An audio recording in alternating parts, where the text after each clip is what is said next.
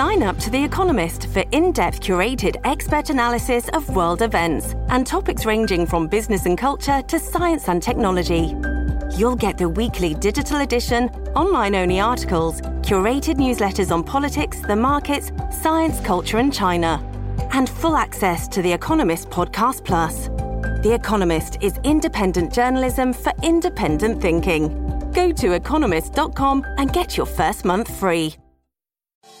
Good morning, Oregon. It's Wednesday, March 9th. This is Andrew Thien with a news briefing from The Oregonian and Oregon Live. Oregon's unemployment rate rose in January from 4.2 to 4.3%. The first time that's happened in nearly 2 years. The slight increase happened despite the state adding another 5,700 jobs in January. It's not clear what will happen with the economy as the war in Ukraine continues on and gas prices and other costs rise. Oregon economists are pushing back their estimates, though, for when the state will be back at pre-COVID employment levels to this fall. They'd initially estimated returning to pre-COVID levels this summer. Oregon added slightly more than 100,000 jobs last year, one of the fastest rates on record, but some signs show that rebound is slowing. Hospitality jobs continue to lead the recovery after being hammered by COVID. Oregon's unemployment rate is slightly above the national average of 4%, but it still remains at a near historic low. The state has more job openings than unemployed people in recent months, as numerous industries continue to deal with the labor shortage.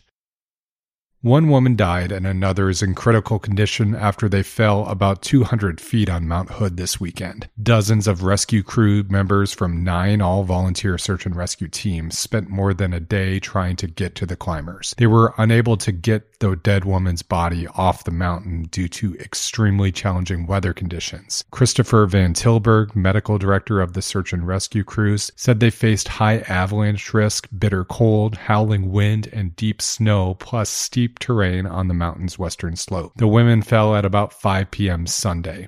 One was able to call 911 and sent an emergency beacon from their GPS device.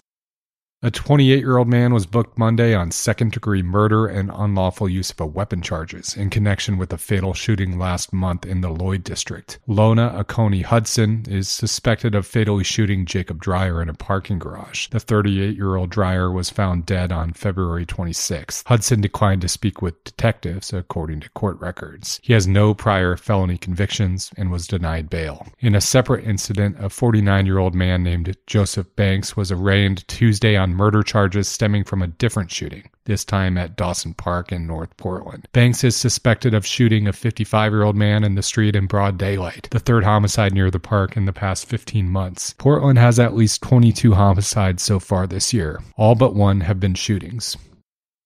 Come Saturday, you can watch the Trailblazers lose while not wearing a mask or providing proof of vaccination status. The Trailblazers and Rose Quarter announced the mask rules will no longer be in effect this weekend. The rules expire statewide on March 12th, a result of plunging hospitalizations and case numbers tied to the Omicron wave of the coronavirus. This season at the Rose Quarter, all fans were required to be fully vaccinated. That is no longer required. Masks have been required since fans were first allowed on a limited basis back in the Moda Center in the 2020-2021 season. The Blazers said in a statement they still strongly recommend fans be vaccinated, and the franchise is encouraging fans to wear masks. The Blazers have 7 home games remaining this season. Thanks for listening. You can support our local journalism by subscribing to Oregon Live. Go to OregonLive.com/pod support.